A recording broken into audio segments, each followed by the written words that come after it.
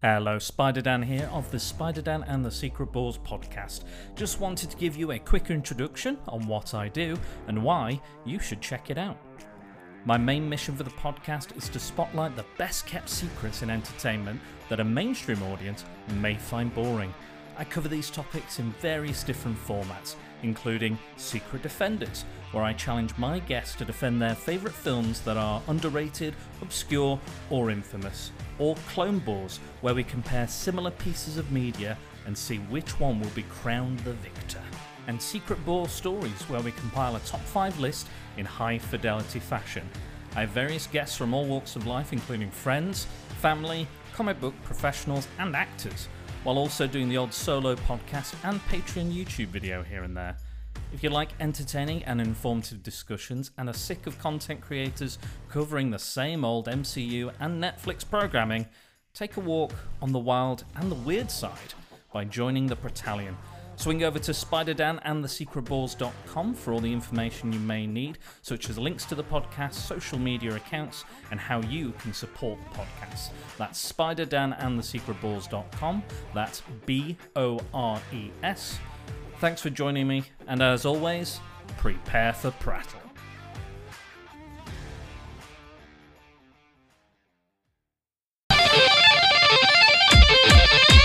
The name's Henlet and I got a tale about madness less than a female. Dad's a ghost and he roams the floors, lurks at night in Elsinore. Got a pale face just like his paint. Normal, you know this ain't something. Is rotten up in Denmark, a sick mistake. My uncle Claudius, his alibi is fishy. Suspicions of murder because he's acting hella shifty. Frailty, thy name is woman cause my mom's on his D. A-N-I-S-H, though my dad's ghost tells me. Well, hello everyone, and welcome to another episode of Indie Comic Spotlight, the show where we do a deep dive into an ongoing series or graphic novel from a company other than the big two. And today, back with the Creator Corner, returning guests. One is here to tell us about another amazing project. And to help me talk to him about the amazing project, I have a special guest all the way from the Netherlands of the northern climes of England. Everybody's favorite Spider Dan is here. Spider Dan. Hello. Something is very rotten in Denmark if I'm here again.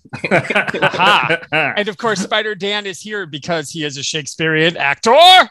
And I dress the part with my Loki t-shirt, who is, you know, as back in the day, not so much in the movies, but definitely in the Jack Kirby comics, were very Shakespearean.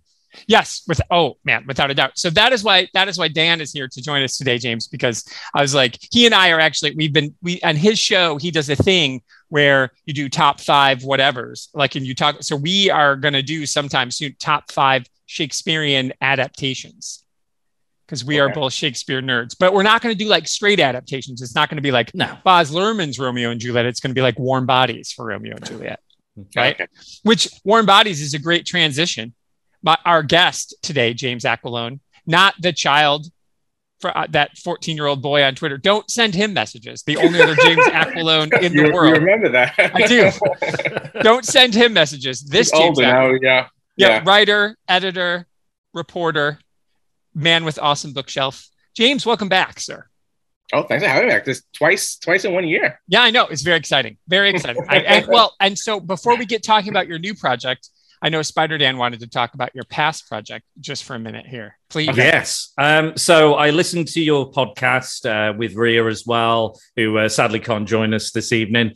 But I've heard about kind of Kolchak, and I'm very into my cult films, and that's kind of what my show's about, and kind of the stuff that's kind of on the fringes. I've heard about Kolchak, and people have talked about it and how influential it is and how important it was. And hearing you guys talk about it, I was like, wow, this is amazing. What an amazing project. Getting all these creators together, speaking to, was it Richard Matheson's son, I believe? I think that's correct, yeah. And getting him and all the other guys on board is incredible. And what a sheer, force of effort that must have been just to make all these stars align. So I went, I'm going to watch the first one. I'm going to watch The Night Stalker. Right. And I loved it. I adored it. And you guys were the inspiration for me to even step foot into that Kolchak world. And I'm actually doing another top 5. Tony, good that you mentioned them. I'm doing a vampire movies top 5. And spoilers for that episode, Kolchak's going to be in my top 5. Very nice. Nice. Yeah, I mean, if you weren't into Kolchak, just watch that first movie, and if you don't fall in love with it, there's something wrong with you probably. Yes. There's no coming back from that, right? You either are gonna love it or you're not. Like, it's not gonna be for you. But there's no halfway. There's no dipping your toe into Kolchak. No, absolutely. Yeah. I will definitely continue my Kolchak journey. Definitely. It was such a blast, so well written, so interesting, well acted, just everything about it I absolutely loved. So thank you for introducing me or pushing me off the ledge into the Kolchak universe. Yeah, that's the point. And the cool thing is that the 2 TV movies are free on YouTube, so anyone can just I guess search it, because I don't think that they're not legal, but they're up there. Is anything really legal up there? We don't know. It doesn't matter. Well, that's awesome. Yeah. Dan, that's such a great story. I can't wait for the vampire show to come out too. That's exciting. Oh yeah, it's gonna be a good one. Yeah. So, but today we're here to talk about something not quite as pop culture, but also the influence for all things pop culture. So before Dan and I have questions, we have thoughts, we have hot takes. We don't know though, because it's Kickstarter. So you're here to tell us about your new cool thing. This is not with Moonstone, right? This is with a different. No, well, I'm publishing it with my own publishing company, but I'm also working with Crystal Lake Publishing. So after we had a lot of success with the other 2 Kickstarters I did, so I figured, why not start my own publishing company and do it on my own. Nice. And it's called Crystal Lake Publishing, yeah. Which is amazing. Yeah. We at the Pop Gorillas watched all of the movies for May, because it was the only month this year. Right. with Friday the 13th. That's a tough sled, as I'm sure you know, to try to watch all of them in a row. Yeah, that I wouldn't recommend that. What is it? Dan did it 2 years ago. You did it? Yeah, I did. Yeah, a couple of years ago, I did a top 5, and they were all available on Sky TV. Yeah. So I binged them all. Jason vs. Freddy. You know what? I left that one off because I'd seen it. But I watched all of them up to Jason X. I watched, because those are the only 2 I'd seen was Jason X and Freddy versus Jason. Well, I think at least that the hardest one to get through is probably the Jason in space. I love that one. That's my favorite. That's my favorite one. No, it's hands down. Jason X is my favorite one. Yeah, Jason 5 was the worst of the worst. Well, I think last year, I went to the actual Crystal Lake. Oh, in New Jersey. In Jersey, yeah. I found out that they do tours, and they do tours pretty regularly. So if you, and it was always near it's like near the Poconos. I always go to the Poconos. We didn't know it's right there. So it's only maybe an hour and a half from my house. I'm going to be in New Jersey at the end of July. Now I know what I may do if I've got some time. I'm going to be in Caldwell. How far will I be? I'll do some looking. So it's Check it out. That's right. Yeah. Well, that's exciting. So Crystal Lake Publishing, because obviously you're a horror guy. We see your stuff behind you. So your newest thing, congratulations on launching your own publishing company. That's brilliant. So tell everybody what we're here to talk about, and we'll go from there. And obviously we want to know who's involved. We want to know why. We want to know when. We want to know all this stuff. So the new Kickstarter is Shakespeare Unleashed. So that's the second book in the series. The first book was Classic Monsters Unleashed. So this time it's horror stories based on Shakespeare. And we also have sonnets. So we have dark sonnets. And we got Joe Lansdale. He's doing an original story. We got Jonathan Mayberry. We got some of the people from Classic Monsters. We got some new people. I don't even know. We got Ian. I don't know how to pronounce his last name, but Ian Dosher or Duesher. He does for Quirk Books. He's done all these Shakespeare mashup books. So yeah, he did the Star Wars one. He's done them all. He's done Star Wars. He's done even Deadpool. And he did the Much Ado About Mean Girls. Yes, that was great. That was my favorite one, actually. I loved all the Shakespeare ones. I really enjoyed the Shakespeare ones, but the Mean Girls one, that banged. I love that. That was it was crazy to see what he pulled off there, because you're reading it and you know the story of Mean Girls, right? You know it, and you know the play, and you're like, what the hell? It was so good. I could see that being Shakespearean. though. Yeah, I mean, it worked really well. Yeah, it was a lot of fun. I just got the Shakespeare Avengers book. And did he do that too? Yeah. Yeah. So I said, he's got to be part of this. So I just reached out to him. I didn't know him. And he was like, yeah, this sounds awesome. So I was really happy to have him on board. Because I wanted some people with some kind of Shakespearean experience. So I thought that would be really cool. I wanted to get somebody who was a Shakespearean actor, maybe even to do the intro or something like that. I was thinking Ian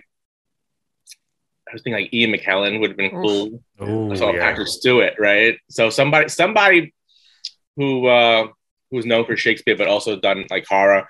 Not that Patrick Stewart, but I think Green Room was probably horror. So I mean, but not that I could get that. Horror. Yeah. Not that we know, like, because we got Weston. He is doing an intro, but it would have been cool to get. But he teaches Shakespeare, so he's a horror writer, and he's a teacher, and he's always taught Shakespeare. So I said, all right, because I'm a fan of Shakespeare, but I'm not a Shakespeare expert. So don't hit me with those Shakespeare questions. Well, I think that most obvious question, though, is, there is Shakespeare horror, right, Dan? It makes perfect sense because there's tons of fantastical elements in there. Macbeth, my favorite. Absolutely, yeah. There's, you can't get away from it. When I was at uni, we had my old director has just done a TED Talk on Shakespeare and on acting, and he worked for the RSC, so the Royal Shakespeare Company. So he is the guy to talk to, the guy to listen to. And I was lucky to have him as a tutor.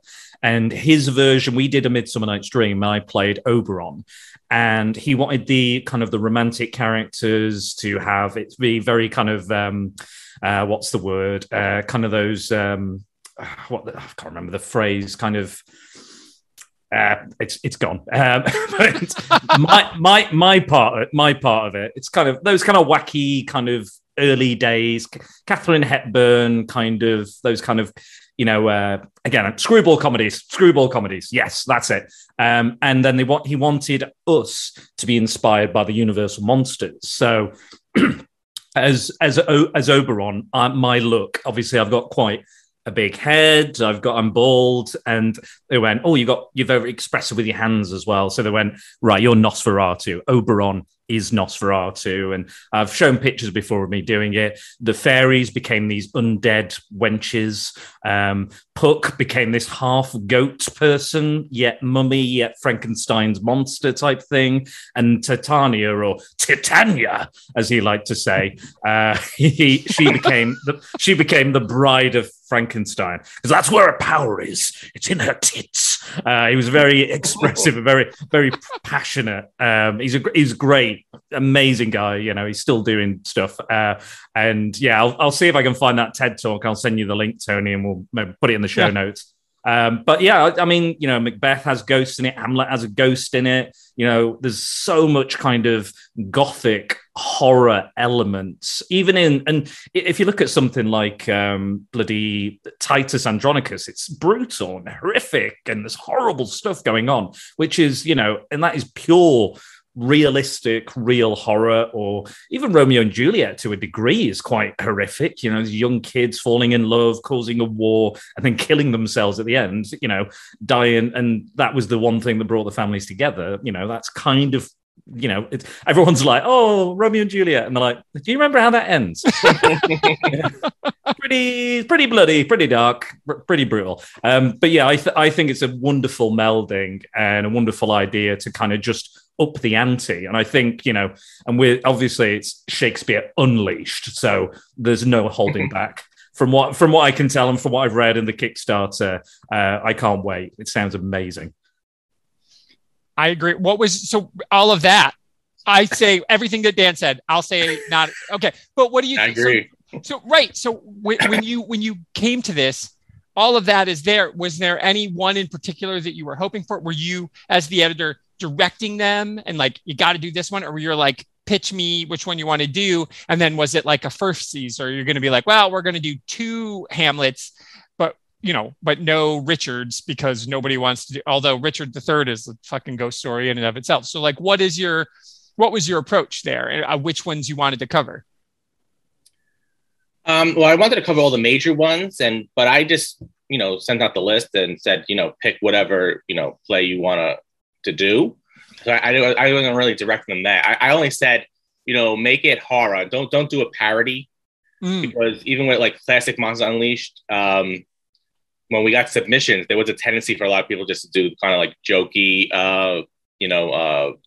versions of the Universal movies. So I didn't really want that. So as long as it was serious horror and Shakespeare, I was fine with it. I did want a zombie Romeo and Juliet, and I didn't get that. So then I wrote it myself. Nice. And that's in the comic. So I was like, no one did. Well, someone had picked Romeo and Juliet, but then dropped out before the Kickstarter. I was like, we have to have Romeo and Juliet in there. So then when we decided to do a comic book as well, I said, all right, I'll do the zombie Romeo and Juliet. And I had an idea. So I was like, okay, I'll do it. But then we have Richard III, David Avalone in the comic too. He did a vampire Richard III story. See, that makes perfect sense too. That fucking bastard should show himself in the light of day. You miserable fuck you, Richard. That's awesome. I actually kind of love him as a vampire. That really makes perfect sense to me.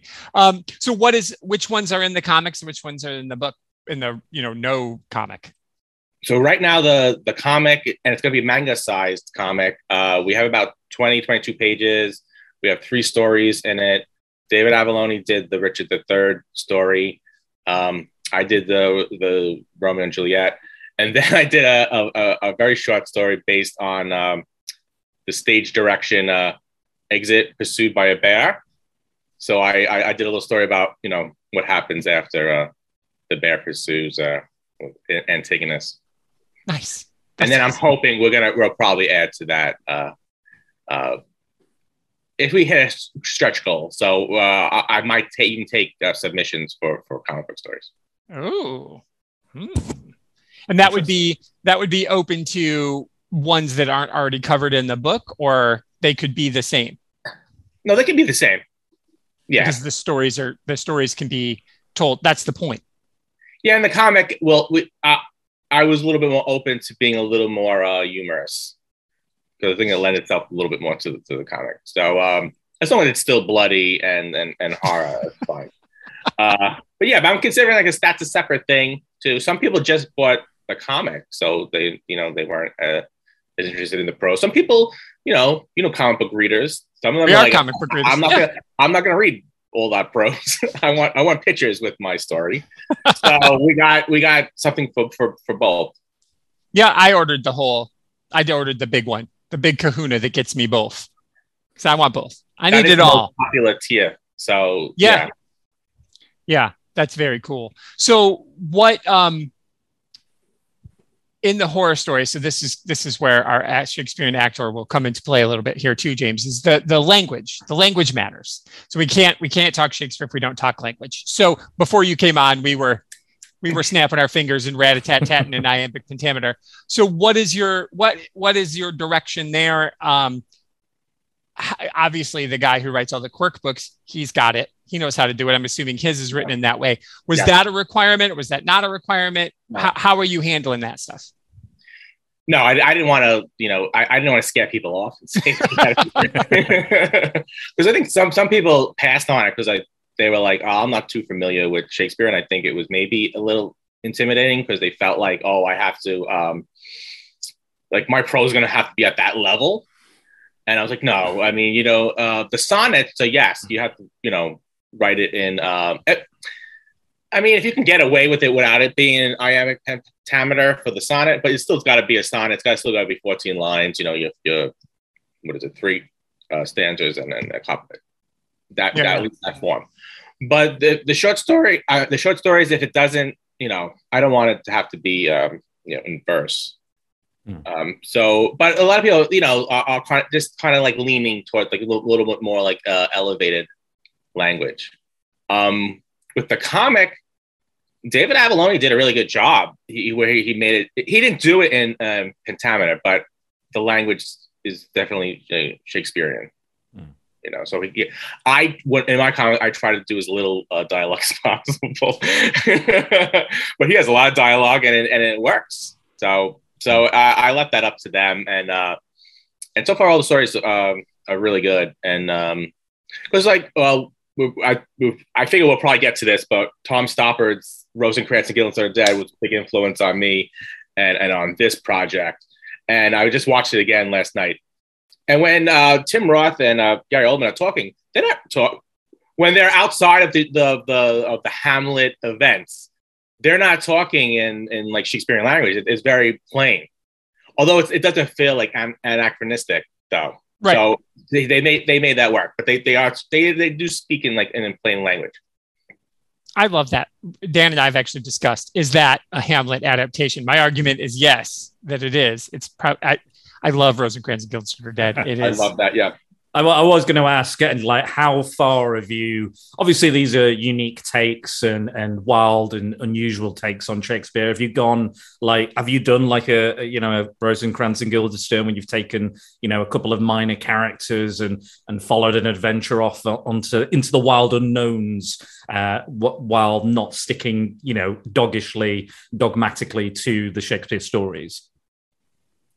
Yeah, I mean, we actually are doing. I think there might be 2 people doing Rosencrantz and Guildenstern takes. So yeah, I mean, it's going to be a variety of stuff. Even like Joe Lansdale's story is going to be a modern setting, but it's going to be about a production of Macbeth. Oh, very clever. Nice, clever. Where I think things go really wrong, and the play is the thing, right? Yeah. The play is the thing to catch the king. That's the thing. Like Macbeth is supposed to be he would know better, but like you're right, you're not supposed to say Macbeth in a theater. You're supposed to call it the Scottish play, and then and the play is cursed. So that even the production of Macbeth lend itself very well to a horror story. So is it all? I mean, because when you think horror, everybody has different types of horror that they love, right? And so, because Shakespeare's horror is all psychological, and I think, the horror of Hamlet, you can say it's the ghost, you can say it's whatever. It's how Ophelia is treated. That's the horror, right? Mm-hmm. The true psychological gaslighting and beatdown of this girl, this poor girl. And, to me, that's the horror story. And mostly how a lot of the women are treated writ large, except for Beatrice, pretty shitty. And the horror at the end of Taming of the Shrew is that it ends the way that it ends. Fuck you. God damn it. I loved Kate until Act 5. So how much of that is at play? Like those kinds of psychological horror versus, because you said you wanted it to be bloody, but there is a lot of psychological, because some of the best horrors are things where where you're like unsane. Did you see that with Claire Foy, where nothing, people die in that, but it's mostly is this all in her head? And we don't know. And that movie is scary as shit. So how much of it is that, because I know you said you want it to be super bloody, or are you going for strict body horror and there's got to be a werewolf? Well, with that, like I said, I leave it up to the writers to do their thing. And I only seen maybe 4 or 5 of the stories so far. And yeah, there's some psychological horror. I mean, we're not going as far as maybe with the classic monsters. It was more that it was more like the monster, and it wasn't psychological. It was just an outside threat.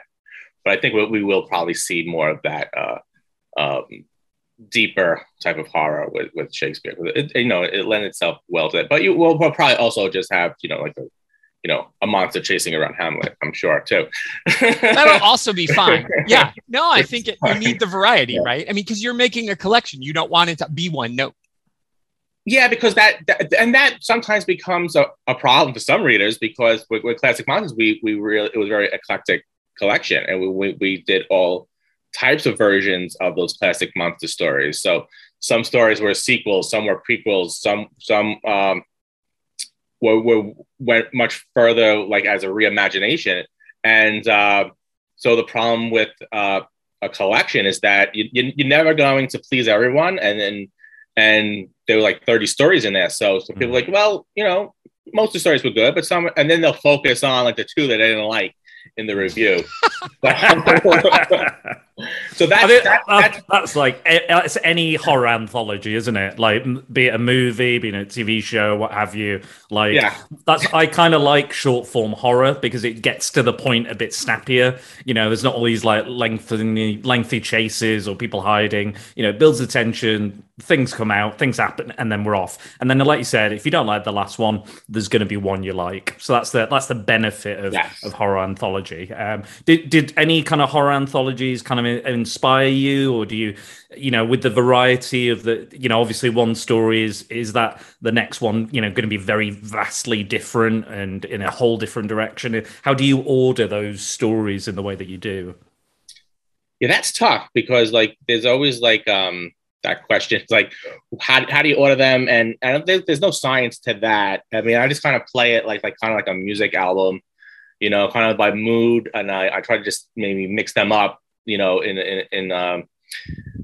you know, I don't want two similar stories together. You want like your strongest stories to be the first story and the last, and I try to mix them up according to like length. So if it's a really long story, maybe, you know, follow that up with a shorter story. But I'm sure if you gave, you know, 10 editors the same stories, they would order them all differently.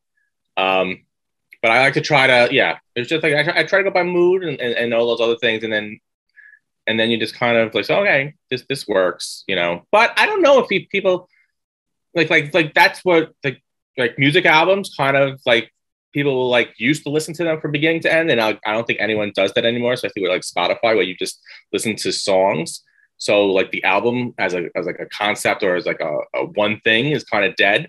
So I don't know if people read anthologies necessarily from beginning to end. They might say, oh, this is one of my favorite authors, so they might jump to that one. So even like your ordering might kind of be, you know, meaningless, especially on a Kindle, because you can then just go to each story. So I mean, I'm not saying it's not important, the ordering, because you at least should order it as if someone's going to read it from beginning to end. But I know I don't always necessarily read it, you know, beginning to end, and I pick around. When I think too with a collection, the thing it's interesting you say that though, before I ramble onto this thing. So a couple of the other guys on the Comics in Motion Network and I, we've actually started a monthly show. It's called Mandatory Music and CD, where we do this. We listen to an entire album for a month, and then we get together for a couple hours and we talk about it track by track in order. It has been, I still buy music. I want to have the music still, even if it's just a download. So I appreciate what you're saying, but to that end, still there's some songs you're like, that one sucks, skip. Like, I mean, Rumors is a near perfect album, but every time Oh Daddy comes on, I skip it. Fuck that song. I hate that song. Right. I mean, right. So, so to that end though, with all of that in mind, the order of the way that you're going to put things in, did you consider, and I know you don't want it to be too jokey, so don't take this way, but like you're going to have comic book artists involved because there's this double thing. Did you think about maybe like a Shakespearean crypt keeper kind of to introduce the stories or introduce the sections? Was that ever on the table? Because I could just think a collection like this would be super cool. You know, I'm so glad Dan asked, because we didn't know what we were going to ask. So my thought is, is there going to be a Shakespeare? Like I could just see it because I know what some of your artists are. Is that an idea or is that stupid? You can just say that's stupid. I would never do that too. That's no, I didn't think of that. Yeah. That would be cool. I always loved that. Always loved the horror host, you know, so that would be cool. But the comic book came much later because originally I was just going to do an 8-page story, and then I was going to insert that into the prose anthology. But when I went to the printer and got a quote, they said it would be like $1,000 just to insert the 8 pages. So when I looked, I could do like a manga-sized comic, and I think I can print like 1,000 copies for $1,000. But I would then get about 22 pages or 24 pages out of it. So it's like, if I do separately, then I can do a lot more comics. I'm not just stuck with the 8 pages. So it's like, let's do a separate one. That'd be cool. And it's always nice to offer more stuff, you know, through the Kickstarter. And I knew, you know, after Kolchak, that I had a lot of people follow me who were into comics and only into comics. So I said, okay, let's do the separate comic book. And but that was like something I was like, maybe like we decided on like maybe like 2 months before we were gonna do the Kickstarter. So it's like we have to really scramble now because we got to get artwork done, we got to get scripts done. So we did it, and then we had almost all the stories are done, and they look great. And then there are 4 pages on the campaign page that you can see. But yeah, that came a little later into the game, which happens usually almost so far with all my Kickstarters. It's always like 2 weeks before the Kickstarter. I go, oh man, this would be a great idea. Let's do that. And then we try to do it. So you try to plan these things out because Shakespeare. The idea for it was I had like in the middle of Classic Monsters campaign back in March of last year. So we were planning it for over a year, but it was all like I said, but it's always a couple of weeks before they get like the really good ideas, and then it's like, well, let's do this and let's do that. So then it was like, oh, we had to get artists, and we had to get writers in there and try to get scripts, and then. As you know, that's not like something that you can do really quickly, especially with artists. Things sometimes they got right. They got to take their time. Yeah. And you want them to, because you want it to look, you want it to look good. They were on board, and they said, "Yeah, this sounds like a cool project," and they did it, and then they did it quickly. Yeah, that's awesome. What do you think of? Is there going to be an audio version of the prose? There's there's a way to get your Shakespearean actors involved. Actually, I just sent the proposal to the audiobook company. So that happened during the Classic Monsters campaign. We got an audiobook deal with Blackstone Audio. Oh, nice. That's a big one. So the audiobook for Classic Monsters is coming out July 12th. So I said, so I sent them the proposal for this one. I was like, well, we got another one.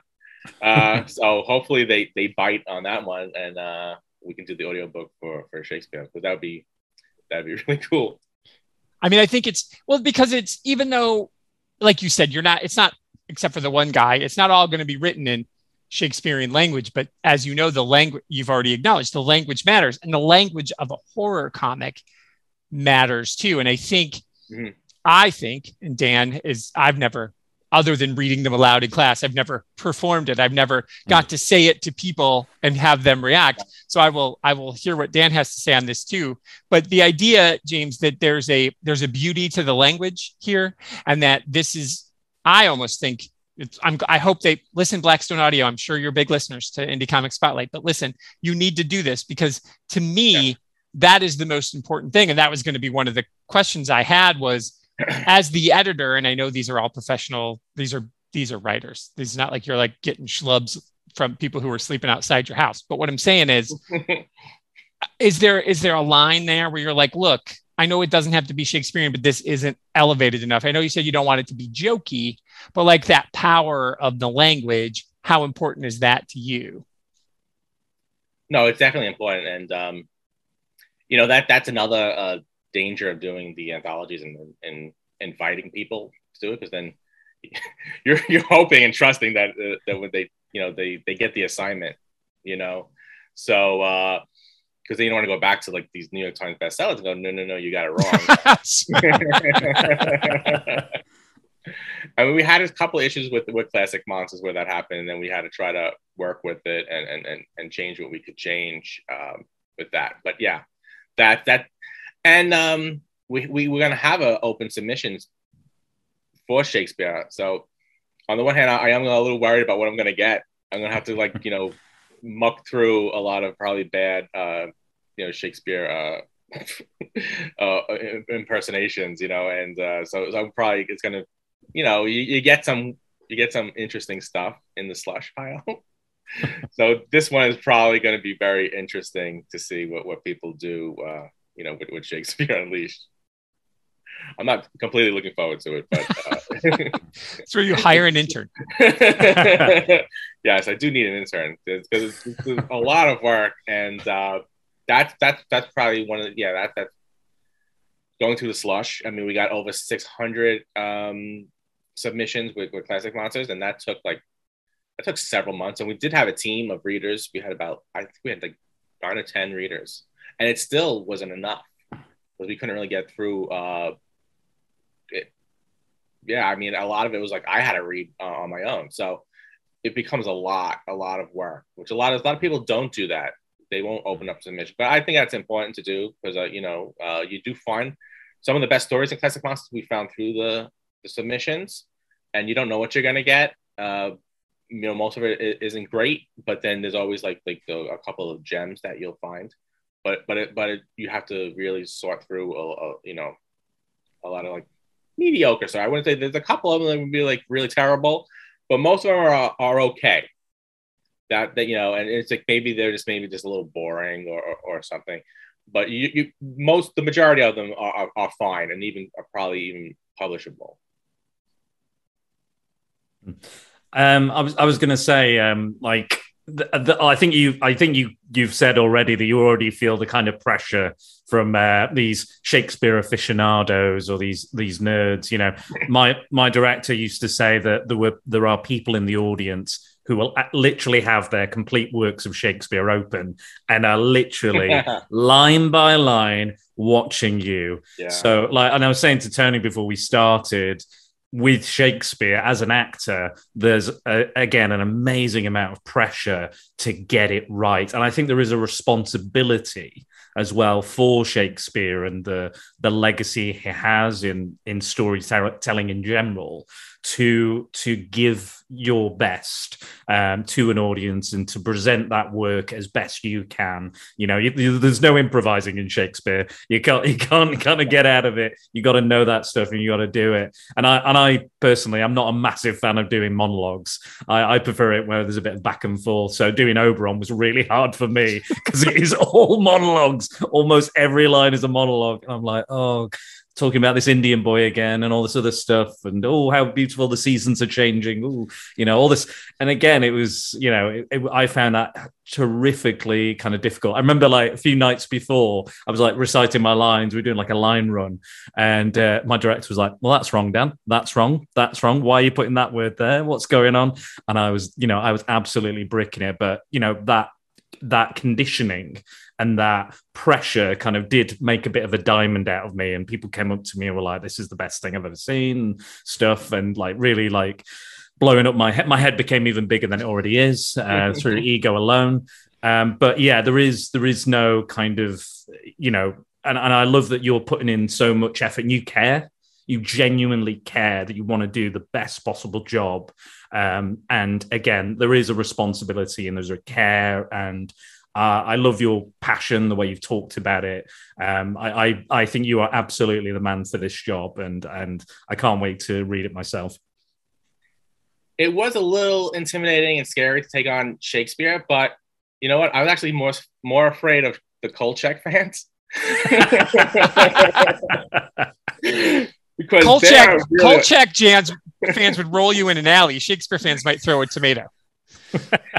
Yeah, I mean, Shakespeare, it's 400 years old and everyone has done their interpretation of Shakespeare. So you can say, all right, this is our interpretation, but you can't do that in Kolchak. You're like, no, this didn't happen. So, as you know, we did a story with Kim Newman did his, he basically rewrote the end of The Night Stalker. So I put up like some pages and people loved them. There were a couple of people like, this didn't happen in The Night Stalker. I said, I know this is an alternate ending to The Night Stalker. It's different, but no, it didn't happen. It said, you're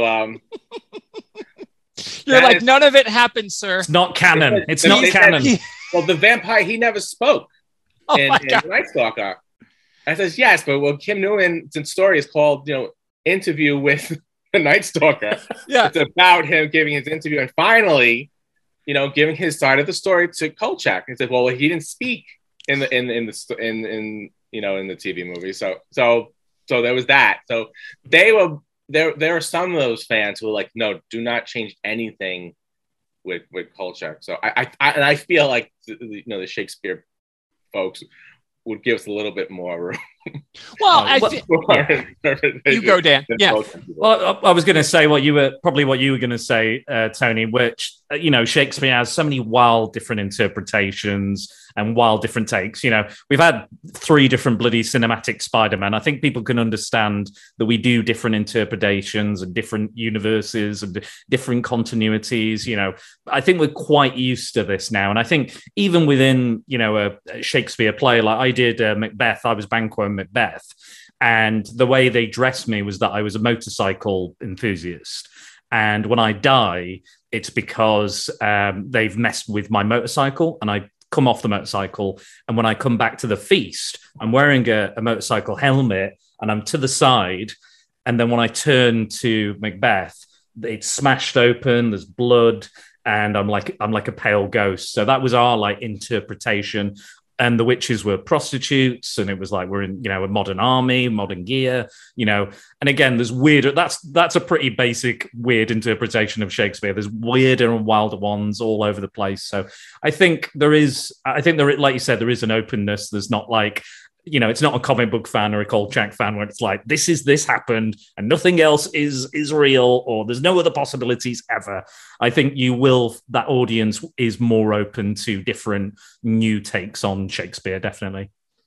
Yeah. And that was actually because one of the questions I had was, because you're doing an interpretation. So this bleeds right into it. And so this is just for personal preference, because Dan and I are going to do this. We're going to do our top 5 Shakespearean adaptations, not straight adaptations. So that's my question, James. Like you're a Shakespeare fan. You said you wouldn't consider yourself an expert. The thing is about that Shakespearean expert, hard to know what that is. Like one of my professors at college, Dr. Krupe, he literally wrote books on Shakespeare that other colleges used, right? He didn't use them because he's like, you don't need to buy my book. I'm standing here in front of you, but other schools should buy my book. So, but again, he would even acknowledge, well, this is me. This is my take on it. I've studied it my whole life, and here's how I want to go about it. And this deep reading of, King Lear and all this other stuff. And we've seen, like King Lear, we've seen that done and redone, like the sisters and then the 3 sisters. And, there's like all these retellings. So what's your favorite, James? Like the idea of doing Shakespeare Unleashed, I get it. And I'm excited about this, but like there's, we do our comic book origin story. So what's your Shakespeare origin story? How did you come to this? How did you get to be a fan? And what is your favorite take? Well, it was in high school. It was my senior year in high school, and I was assigned Hamlet to read. I wasn't the greatest student, even though I love reading in books. I often, when I was assigned a book, I didn't read it, and then I would just maybe read the back of the book or watch the movie. Cliff's Notes and version. Then, yeah. And then, well, it's before the internet, so I couldn't Google anything or just go on the Wikipedia. So I'll just read the back of the book. And I would sometimes get away with it. That's a bad teacher. I would read on my own. So, but I often, when it was assigned, I wouldn't read it. But I had screwed up in school so badly that my senior year, if I didn't pass every class, I wasn't gonna graduate. So I did buckle down. So in English, we were assigned just 2 books for the entire term. It was Hamlet and A Brave New World. Oh, bangers! Which of course comes from Hamlet to the title. Right. So they gave us the books on Friday, and I went through both books by Sunday night. I loved it. I was just fascinated by like Hamlet. And Hamlet has so many great lines. And my favorite scene is the one with Hamlet and Rosencrantz and Guildenstern. But there's so many great lines in that too. But then I get to class on Monday, and then I find out we're gonna read each book in class, and that's the only 2 books we're gonna read for the whole term. So like we're doing like 1 page a day basically, and it was like brutal because like I just I was being like a nerd, and I read the books already. I was done, and of course no one else in the class had read like anything. It was like, well, I don't even know why they give you the books. So I had to go through sitting there as we go, and like each like, okay, you read a paragraph, you read a paragraph. Eventually, I started bringing in my own novels and reading those in class. So I became like super nerd, book nerd at that time. But it was then, I love Brave New World too. So that really, it was really that class where it was like really got my love for like science fiction, and also for Shakespeare. And around that time, and I just Googled it, and it's funny because I know that the same month that I was assigned Hamlet. It was the same month that Rosencrantz and Guildenstern Are Dead came out. Ugh, the movie Although version. I didn't see it at the time. I saw it probably a few years later, but it was 1991. I think it was like February, March. So it was like the second term had just started. So I got Hamlet, and then that movie came out. And then I saw that a couple years later, and then I was like, oh, this is amazing. So I saw the movie first, and then I read Tom Stoppard's play. So that was really, I thought that was just like amazing. It was probably like the first time I saw something like that, where like you took two characters from like a well-known play or work, and then just, said, well, they have a life, so let's see what their life is within, the events of this other of the story that we all know. And I just thought that was fascinating. And then I when I got into comic books, I got into Alan Moore, and he's always doing stuff like that. And so I was always fascinated by that, like taking these iconic characters and giving them a life, beyond the stories that we know. So I was always kind of thinking about doing something with Shakespeare because I thought like Rosencrantz, that's like one of the coolest ideas. Like I can't write like Tom Stoppard, but man, that's like the coolest idea. And I was like, that's like something like, oh, I wish I had, thought of that. And so this is my way of like doing that. But I just thought that was so cool. So those are probably the two things that really got me into it. And then I just started reading, because then I graduated high school on time. Congratulations. We graduated the same year, it sounds like. 91, class of 91? Yes, class of 91. Yes, me too. I even failed gym before. Wow. Well, because I didn't go. It was like they gave me gym first, first class of the day, and there's no way. I just kept missing it.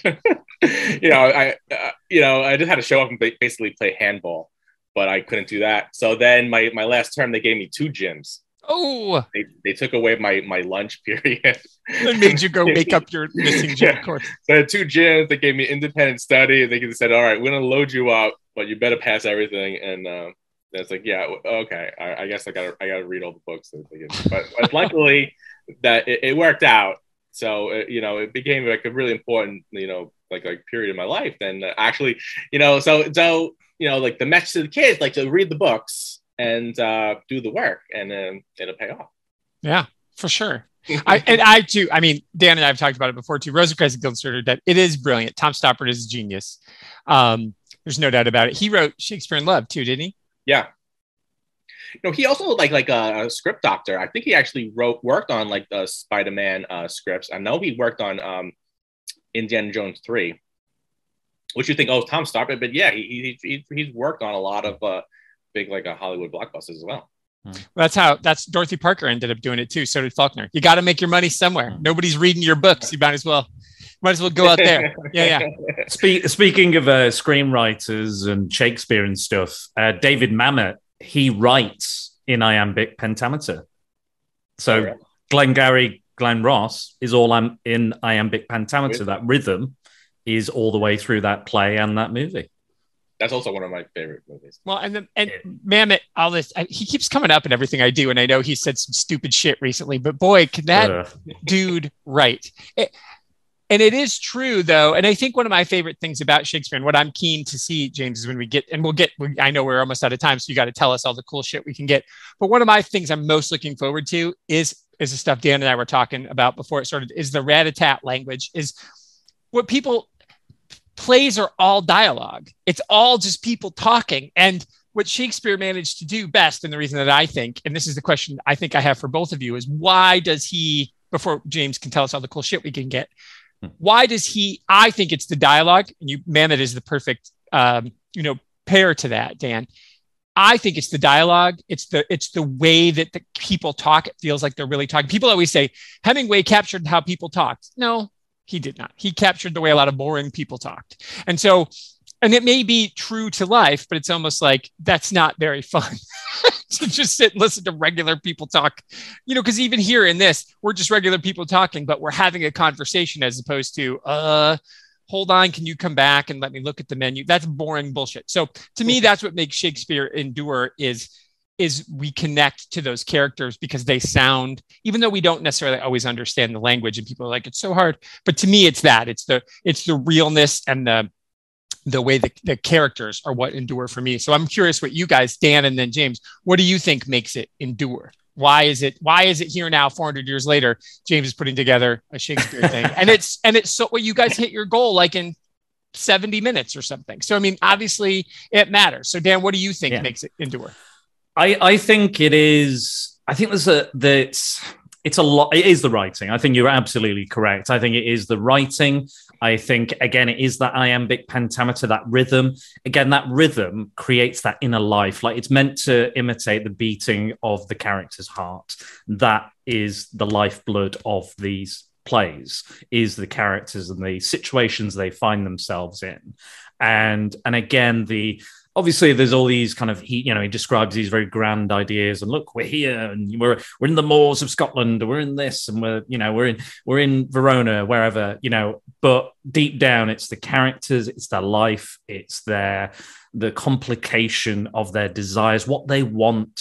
All of his work is inspired by Greek theatre, which is arguably where storytelling was really, founded, if you will. Like, we've always had storytelling, but they kind of went, this is it. This is the thing. The play is the thing, and that is exactly what comes out. These relationships, but there's also the subtext as well, and the language is so beautiful and unique. And like you said, he writes sonnets. He writes just sonnets. He doesn't have to write plays. It's still gorgeous language. Still has life in it, and you've felt these things before. You recognize these things. Again, I was saying before with Tony that there's some of this we can't actively even translate anymore. So that's the actor's job. And again, he wrote for actors. He didn't write. He wasn't the screenplay guy. He wasn't writing to give it and sell it to a director or anything. He was writing so he could communicate to the actors what he needed and what they were to say. Again, like Tony was saying, they've been edited, they've been changed, they've been altered, much like the Bible. It happens, and Shakespeare had his hand in that as well. But it's important. Like, and it's important to we still use these words. Like, it is our language. Shakespeare invented half of our words. The English language. So, talk about influence, to have such just profound influence on the world at large and storytelling at large. And I think it is down to the writing, be it the situations, the drama, the tragedy, the comedy. Like, the comedy still works. Even hundreds of years later, the comedy is still relevant. There's some comedians now that, have been probably cancelled for stuff they've said 10 years ago, but this still works. And I genuinely think it's truly a magical thing. It's like like I've said this, I think I sent this to Tony to tell his class. I wrote a little thing and I said that it's like you're an archaeologist and you're unearthing and communicating what these people felt at this time and communicating that to a modern audience. And again, there is a responsibility and there is a power to that. And the fact that it still works hundreds of years later is a testament to that work. Agreed. James, and so here we are. You would get the last word on this, and then you can tell us all the cool shit. Why? I mean, again, you told us you had this amazing experience in high school. So now, these years later, we're the same age. So that was not last week. I know how old we are. So why? Why does he still endure? Why does he stick with you? And why do you think this is the time for this?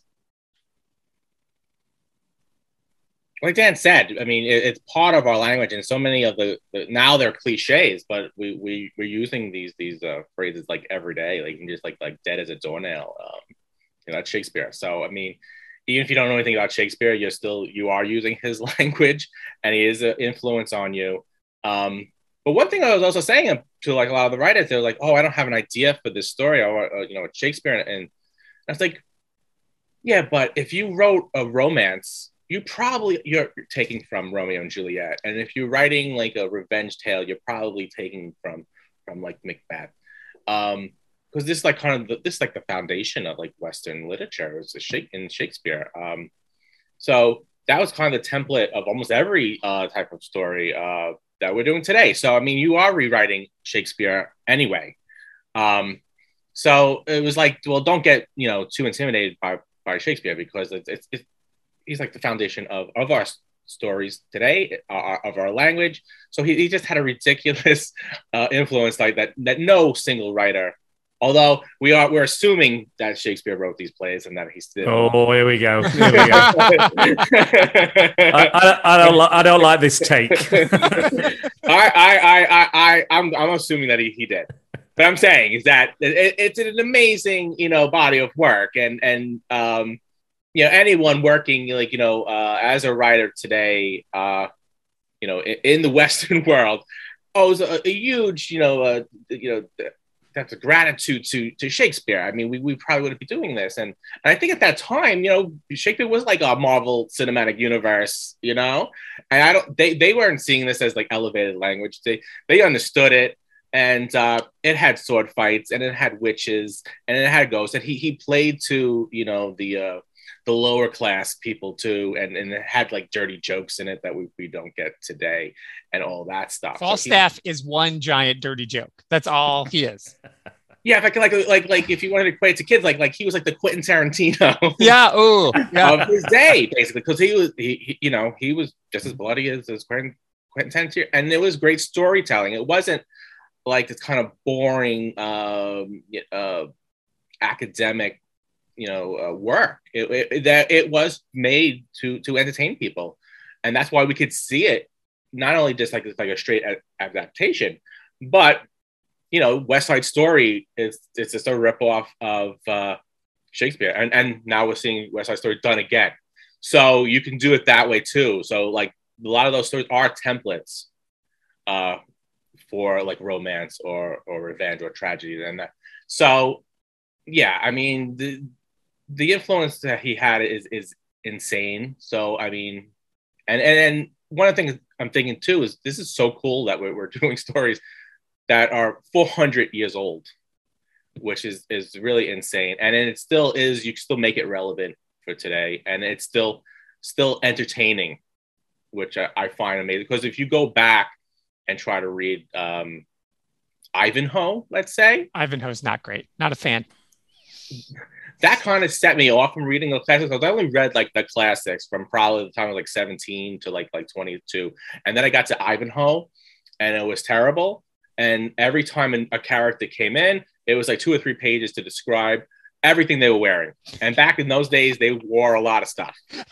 And it was like, oh, this is terrible. So a lot of stuff, like probably from like, even before, let's say like 1950, it could be not a little stiff and not entertaining, but Shakespeare was entertaining.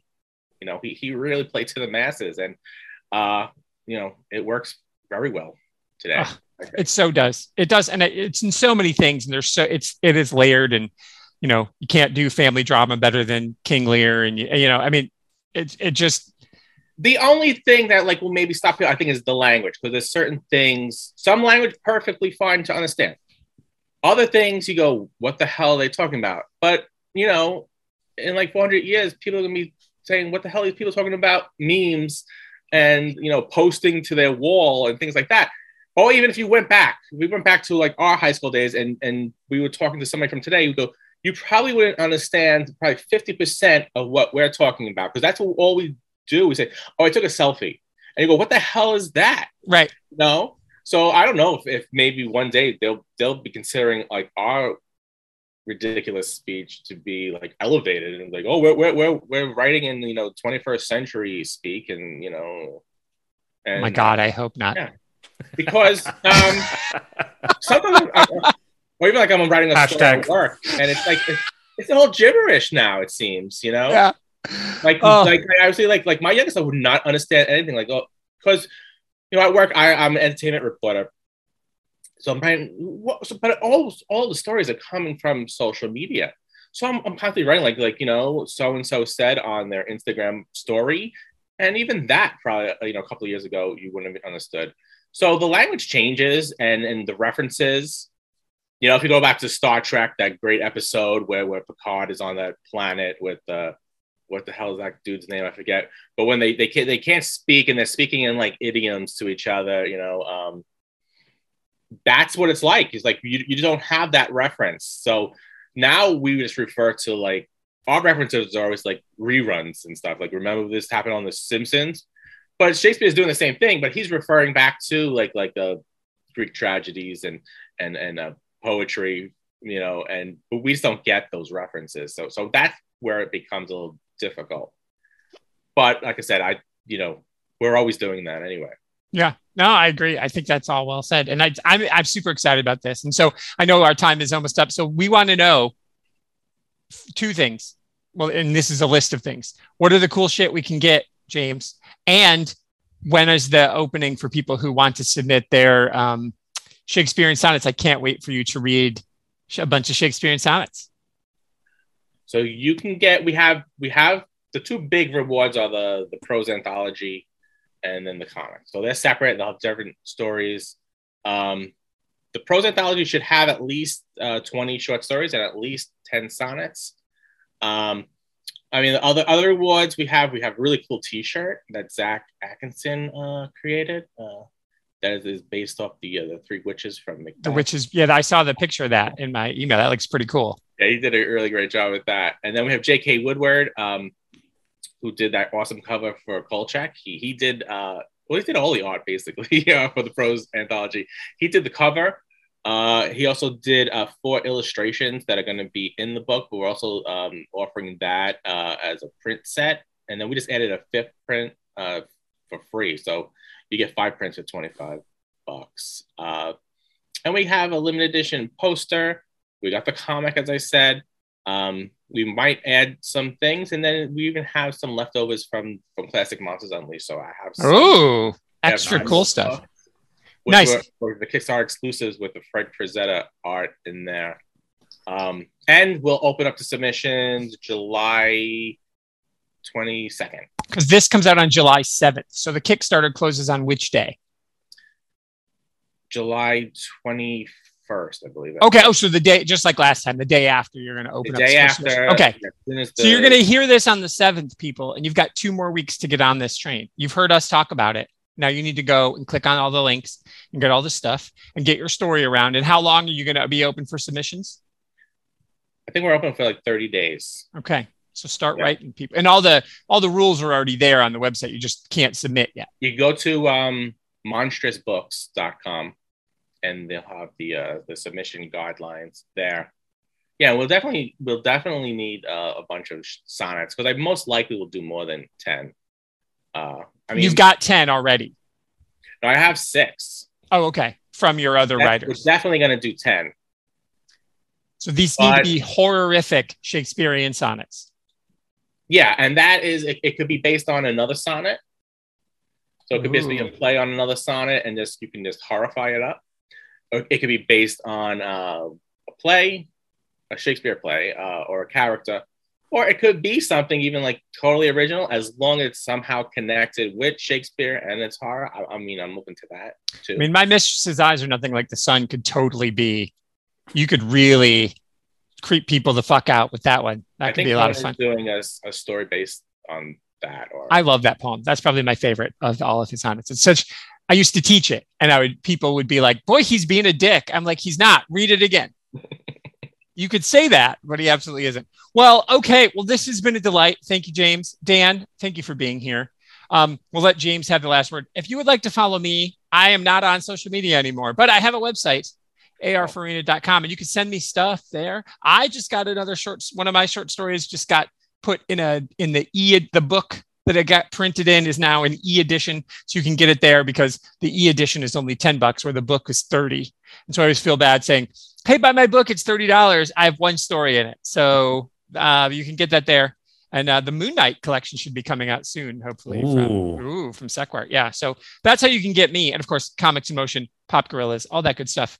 Dan, if people wanted to hear more of your Shakespearean actor voice, where would they find you? Well, you will obviously, Tony's coming on the show very shortly. I've got some great podcasts coming up. I've got Rhea and Tonya are coming on. We're going to talk about Pam Grier. I've just recorded one with Mike. We're going to talk about, finally do some Spider-Man content, talk about Carnage. But you can find me at spiderdanandthesecretballs.com. Everything is on there, all the links, everything. Go on there. That's BORES, as in boring, but the podcast is anything but. Anything but. And I will put all the links to all of Dan's goodies. So James, you've got stuff. Now you're a publisher too. You were already an editor, writer, entertainment journalist, all around awesome nerd and cool guy. Now you've also got more stuff. So tell everybody where they should get it all.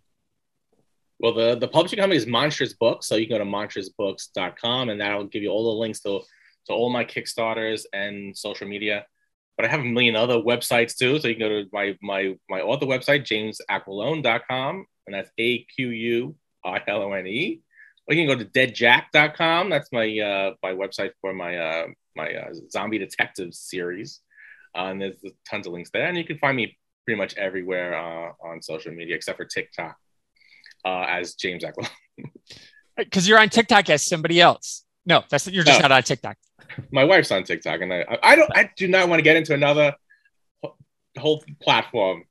I understand. I feel like I'm not on there at all, but I would feel like, I don't know, there should be like an age limit at the high end for TikTok. It's kind of like, you graduated in what year? Like, Dan, you're still young enough. You could get on TikTok, but James probably. You're at the high end. Okay. Yeah. But James I think I'm on Instagram's enough for me. That's young enough for you. All right. That's I think that's my limit now. I think that's more than enough. Well, I don't dance, so I'm not going to be any good on TikTok. Yeah. Amazing. Well, this is awesome. James, thank you for this. You got to go. We know. I appreciate your time. I can't wait. I got in on day one. People get on this. Comics, Shakespeare, bag of awesome. There's going to be an audiobook. I can't wait for that. I'm going to get the audiobook for your Monsters Unleashed. You said it comes out in 12 days. I'm all on that because I want that. I love me some audiobooks. And I hope with this, you're going to get a bunch of readers, right? So you can have a different reader for different occasions. And that could be all kinds of fun. Yeah, Classic Monsters does have a bunch of readers. It's I think it's over 12 hours. So amazing. That's going to be amazing. So links are in the show notes. James, when the next thing comes on, let's do it again. Absolutely. Let's make this a recurring thing. And you're going to be on Paul's Area of the Geek.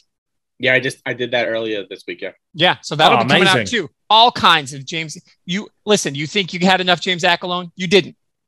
More James Aquilone. Well, last time you said there's the year of James Aquilone. I did. And here it is. Now we're back. Yep. We'll see everybody next time. Thanks. Bye.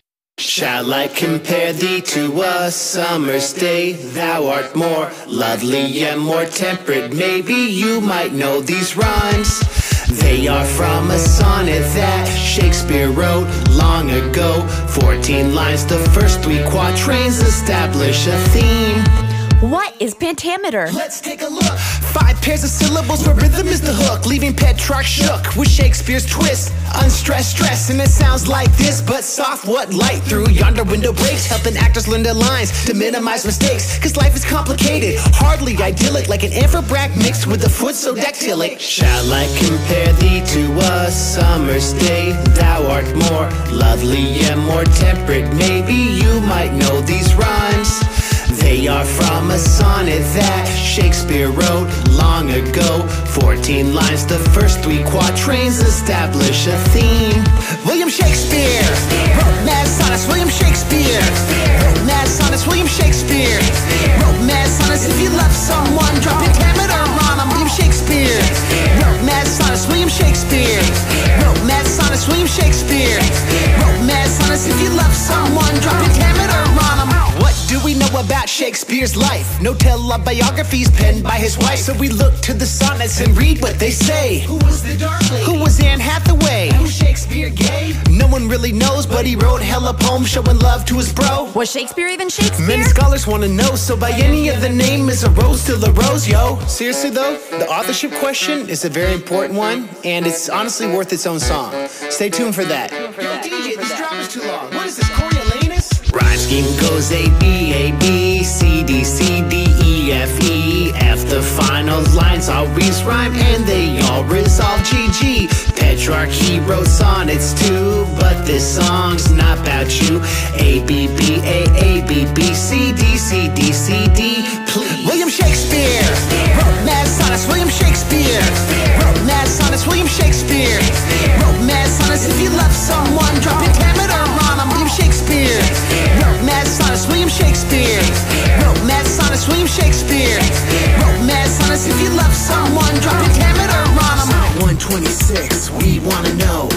did you miss it? Rhyme your couplet go. Sonnet 126, we wanna know, where did you miss it? Rhyme your couplet go. Sonnet